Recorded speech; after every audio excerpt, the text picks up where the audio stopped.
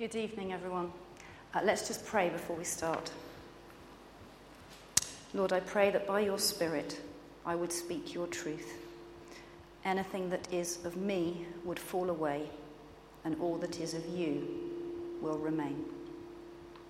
In Jesus' name, amen. So, you've all heard the phrase, you've got to walk the walk and not just talk the talk.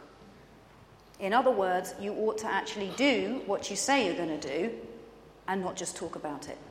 Actions speak louder than words. Put your money where your mouth is. For example, if you see someone you know who professes to being a vegan, eating a bacon sandwich with brown sauce on it in Williams on a Saturday morning, their status as a vegan is no longer that credible. How many times have you heard someone say that they're going to do something and then never do it? I can't tell you how many times my daughters have said they would tidy their rooms, get off their iPads, do their homework, hang out the washing. I could go on, but Ime's sitting just there. And then they've not done it. How many times have you heard yourself do it? So many times I have said to myself and to my husband James that I will allocate a special place in the house for my keys so that I don't have to whiz around like a firework every time I go out. Do I do it? No, never. But thankfully I've got this excellent little tile thing on my keyring now, which buzzes when I use an app on my phone, so I don't need to worry anymore. Now, I know these examples are fairly trivial, but what about when it involves something important to us or important to others? Let's think for a moment how we feel when political leaders, church leaders, our boss at work, anyone in authority over us doesn't do what they say they're going to do. How do we feel? Cross? Let down? Disillusioned? Not surprised? People are always letting us down? And what about the media? Look how they respond. Often they'll brand that person a liar or a fraud. Twitter, Facebook, social media explodes, and then a very public humiliation ensues. The thing is, we all fail to do what we say we're going to do. And in this passage from John's letter, we are getting both a warning of the dangers of not doing what we say we're going to do and the promise of what life will be like when we do. In these verses, John is offering us both the challenge and the gift of walking with Jesus. So if you've closed your Bibles, could you just open them again with me and turn to page 1225. You've got a little sheet, I've promised myself I'll never call it a batting order, in your note thing. That if that helps, you can follow along with that or not, whatever. So before we start, it's really helpful to remember that John wrote this letter at a time when a movement of people called the Gnostics were falling away from true faith in Jesus Christ. They believed some things about Christ, but they failed to grasp that Jesus was God, or that the truth was with them there and then, and that it mattered how they lived their earthly lives. John smashes any false illusions they and we might have about what constitutes a lived-out faith straight away in these first few verses. In verse 3, he says, "We know that we have come to know him if we keep his commands." So, what he's saying here is that our actions ought to reflect our faith, that the proper response to the acknowledgement of the love of God shown in Jesus Christ is active obedience. Okay? Then he goes on in verse 4. "Whoever says, 'I know him,' but doesn't do what he commands is a liar, and the truth is not in that person." It gets quite stark here, doesn't it? It would be good to start with what John is not saying. He is not saying that to be a true Christian, you must keep, or will even be able to keep, perfect adherence to all God's commandments. Looking back to chapter 1, verse 8, John has already stated if we claim to be without sin, we deceive ourselves and the truth is not in us. What John is saying is that true faith or religious experience comes with transformation, and that this transformation is evidence of our identity as followers of Christ. Gospel love is not fluffy. It's more than just a nice feeling. It's a powerful force that lives within us, and not just now, not just in the future, as the Gnostics believed, but now. When we come into relationship with Jesus Christ, we cannot help but be changed. Now, Philip once said in a sermon that when he came to faith, he stopped swearing. I have to say that this has not been the case for me.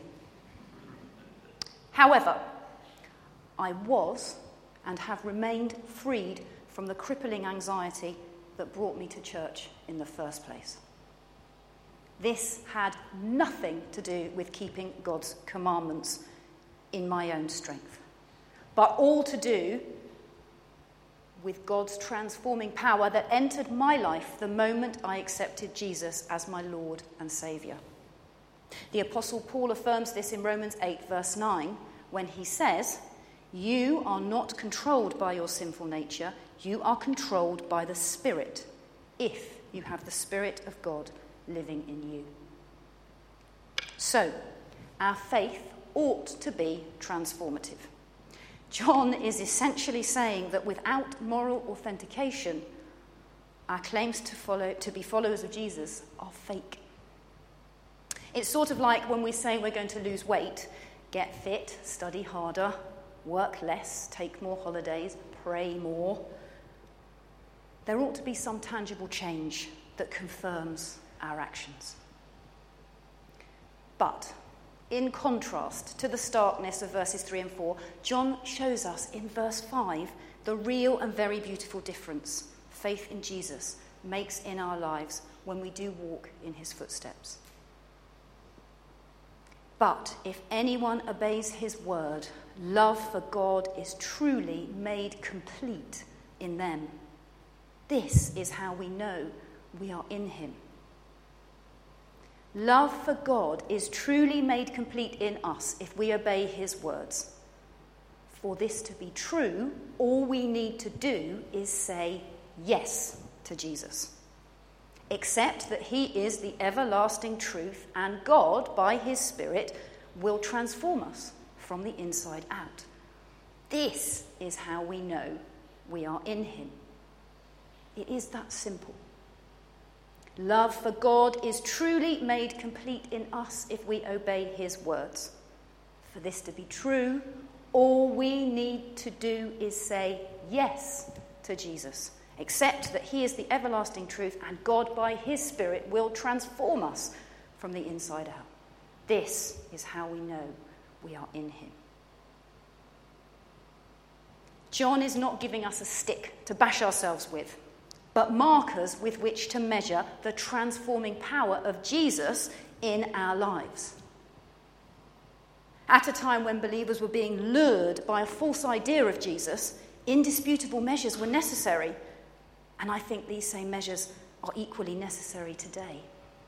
We live in a culture that is screaming at us to walk with it and not with Jesus, to buy into ideas that will just fade away, pulling us to concern ourselves with how we look, what we wear, where we live, where we go on holiday, what we drive. Ideas and things that will never satisfy.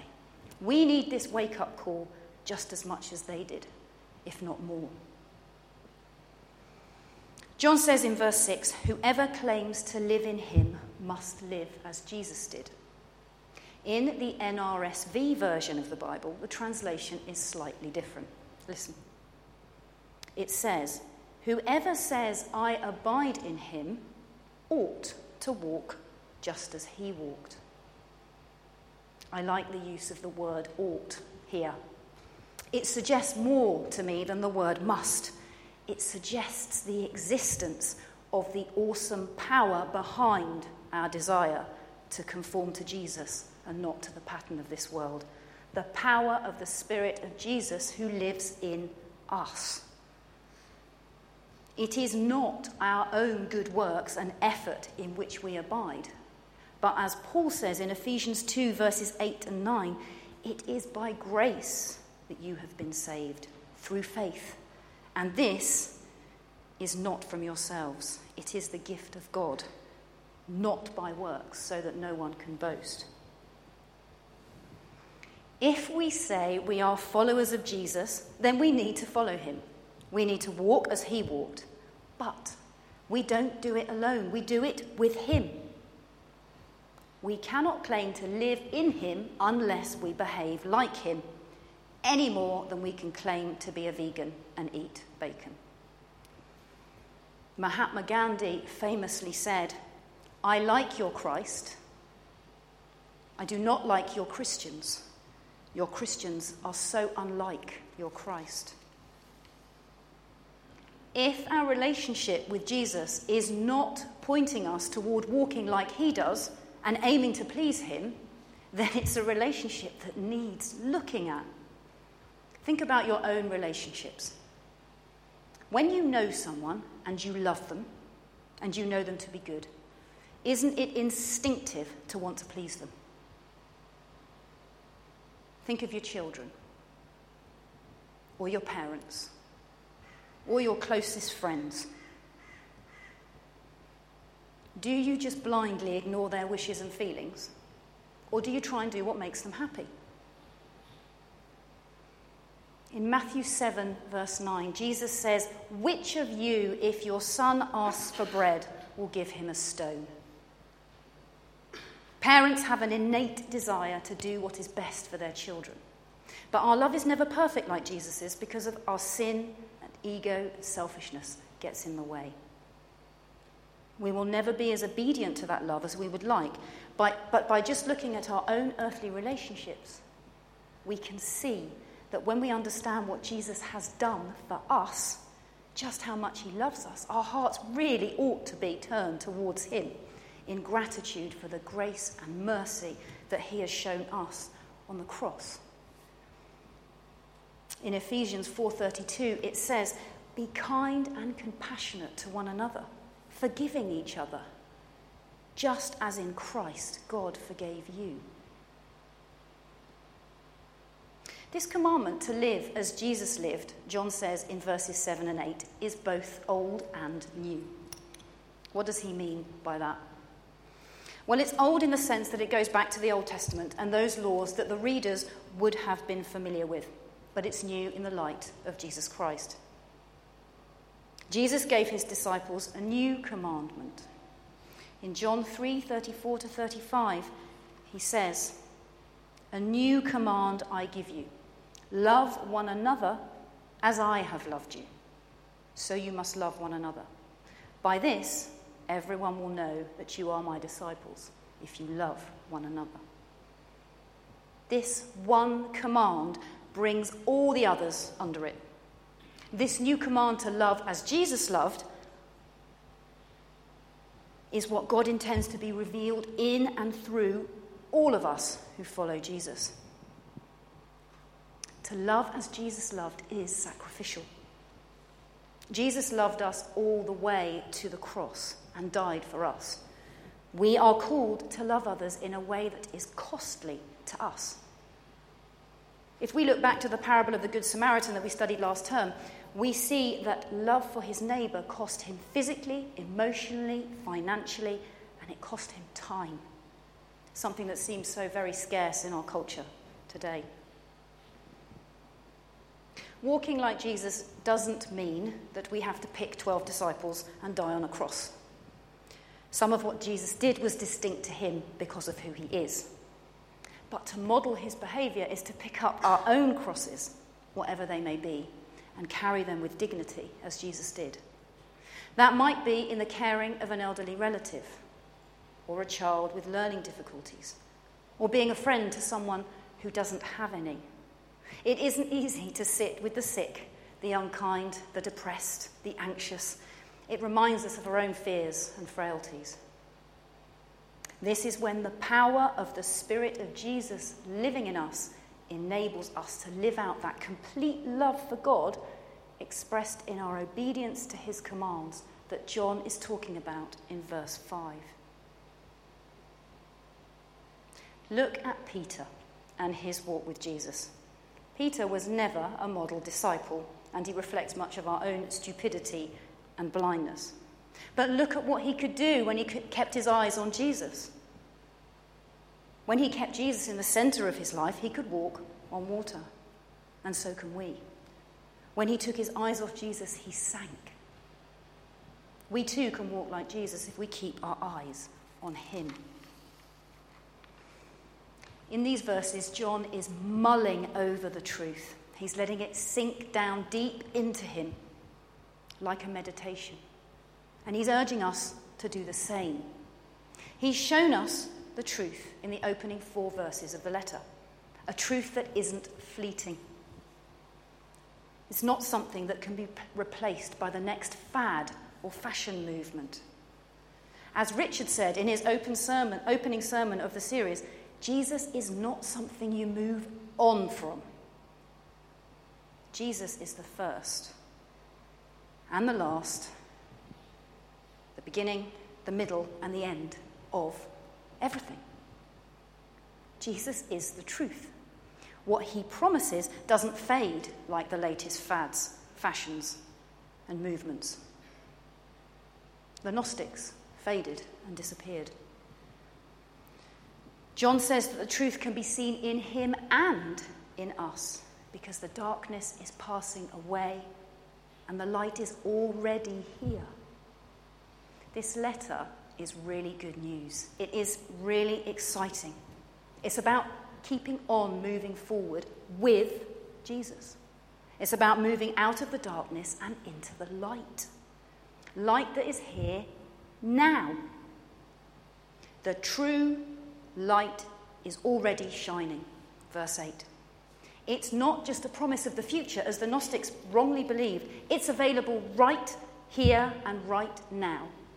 John is saying to us what he was saying over 2,000 years ago. Don't put off today what you can do now. Now is the time. The kingdom of God is here in Jesus Christ. All we need to do is say yes, accept that he is the everlasting truth, and God will do the rest. John returns again in these last couple of verses to authentic faith. He uses the contrasting imagery of light and darkness that he loves so much. Light being love revealed in Jesus Christ, and darkness being hate revealed in sin, brokenness, and death. John repeats these truths over and over again in this letter, and he does it for a reason. This kind of repetition happens elsewhere in the Bible too. In the Psalms, for example, and often in our worship music, we repeat the same truths over and over again to drum them home. John knows that we are so easily tempted to stay in the darkness, to slip back into old ways of living, that we need to be surrounded by and reminded of the gospel all the time, over and over again. Where there is spiritual darkness in our minds, both our judgment and our conscience is compromised. We don't approach a person or a situation and judge by what we see. Our view has already been tainted by the darkness, our own hatred. It is only love that sees clearly and thinks straight. Only from a place of love can our behaviour, judgments, and conduct be balanced. I don't have to think very hard or look very deep to see this in my own life and in the lives of others. Sometimes I do find myself judging someone by external things: what car they drive, how they bring up their children, what music they like, what TV programs they watch, where they live, what they wear, what they eat. These might be little things, but are they evidence of living in the light? Are they loving? Or is my behaviour being tainted by a preconceived idea of what that person might be like because I'm coming from a place of darkness? What about you? Is it just me, or do you sometimes judge from this place too? When we live in a place of darkness, we cannot see. We cannot see Jesus. We cannot see ourselves. We cannot see our brothers and sisters. But be assured, Jesus loves us even at our darkest. In Romans 5:8, Paul says, while we were still sinners, Christ died for us. It's how we respond to that love that matters. So how can we keep his commands and come into the light? Simply by walking with Jesus. The more we walk like him and do what he does, the more he will rub off on us. How do we do it? Firstly, by saying yes to Jesus and accepting that his ways are the everlasting truth. Secondly, by praying often and asking Jesus for his ways to be on our hearts. Thirdly, by reading the Bible often and hearing God speak to us. Fourthly, by being in community. When we encourage and are encouraged by others who are walking with Jesus, we grow. When we nurture and are nurtured by others who are following Jesus, we grow. Jesus was constantly encouraging, nurturing, and growing his disciples. And finally, through repetition. Get into the middle of the boat. Don't stay on the periphery looking in. Get into a small group. Do service. Find a prayer partner. Download a prayer app. These are all ways to keep hearing and living out the gospel. We have incredibly short memories that need constant reminding. Look at the disciples and how many times Jesus had to explain the truth to them. We need to be living out the gospel throughout the week, not just on a Sunday. In John 1, verse 5, John says, the light shines in the darkness, and the darkness has not overcome it. Jesus is the light, not us. It is Jesus that we need to focus on. If we focus on him, we don't need to worry about what we're doing, because his Spirit that lives in us will enable us to walk in his footsteps. All we need to do is say yes to Jesus. Accept that he is the everlasting truth, and God, by his Spirit, will enable us to do the rest. Let's say yes to Jesus today and always. Amen.